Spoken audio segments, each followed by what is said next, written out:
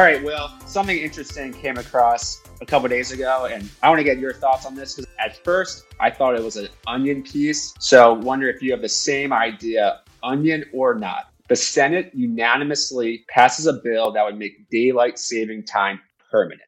I thought it was fake. And then I went onto Twitter, as you do, to confirm if things are real or not, and saw that there were senators congratulating everyone for voting for the bill. And I was like, oh, look at this. Daylight savings time is going to be gone, finally. Is it finally? I don't know if it will get passed because we've gone down this road before. What's funny about this is it's the one thing that unites all of America is twice a year, the clock's changing. Uproar in both November and March for sleep or no sleep. And I don't know. I mean, Veep did a great episode on this a few years ago with the representative talking about this that was hilarious, never passed. But maybe this year is different. Maybe this goes into effect November 2023.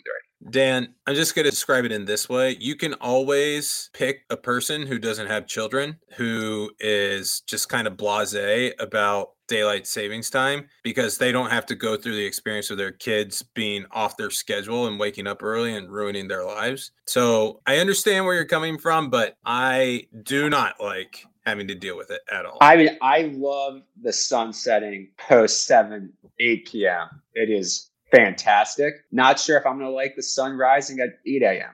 I don't know. I'm with you. Well, somebody that is rising, though, is our next story, and that is Gitter. Yeah. Turkish instant delivery startup. Now, we can debate the term startup in future conversations. Just raised a Series E round, valuing them at $12 billion, putting them at the same level as other instant delivery services like GoPuff, Gorillas, Joker, where that offer food deliveries. They'd go 20 to 40 minutes. Others say less than 10 minutes, especially in New York City. Well, what's your thoughts on all these instant delivery startups? Is there consolidation down the road? Like, where do we go from here? Yeah, I think good for them that they got as much money as they did, and this space is doing as well as it is. I can't imagine a scenario where the consolidation doesn't happen soon. I know of GoPuff. I've heard of Gitter a little bit. I haven't really heard much of Gorillas, but ultimately thinking that there's only so much micro fulfillment space that you can have to service some of these areas. And at some point, it's going to continue to get more and more costly to acquire a customer, to have the space to take care of what you need and keep that service level that you're ultimately trying to have someone respect. And so from there, in the next year or two, I can't imagine where it's not like a Postmates is getting in line with a Seamless or Grubhub or Uber Eats.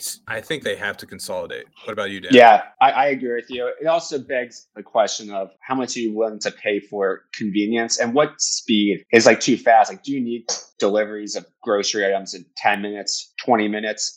In New York City, they're everywhere. You see them zooming by. You see the micro fulfillment centers, and they got great deals during COVID for space. And there are local politicians who want to put guardrails up because are they misusing the term retail space for these micro fulfillment centers? Also, the human element too. People don't really like these bikers, e-bikers zooming by them with deliveries all the time. So there's always going to be debates down there on that. I always look at, well, you're not in the metro area like in New York City as you were before. Does Walmart, Target, those big box, Kohl's, do they get into this space? Do they look to acquire them? Can they get the labor up there and the drivers to deliver these items? That's always going to be a tough thing as well. Yeah, I think the one thing to remember is that as you're in this space, you're competing against some of the most highly sought after workers when you're looking to run your business. Drivers right now have their pick of the litter of where they want to go. You have Uber, you have the Uber Eats, you have the delivery business, you have trucking that is lacking from drivers as well. Everybody's looking to deliver and provide convenience there. So that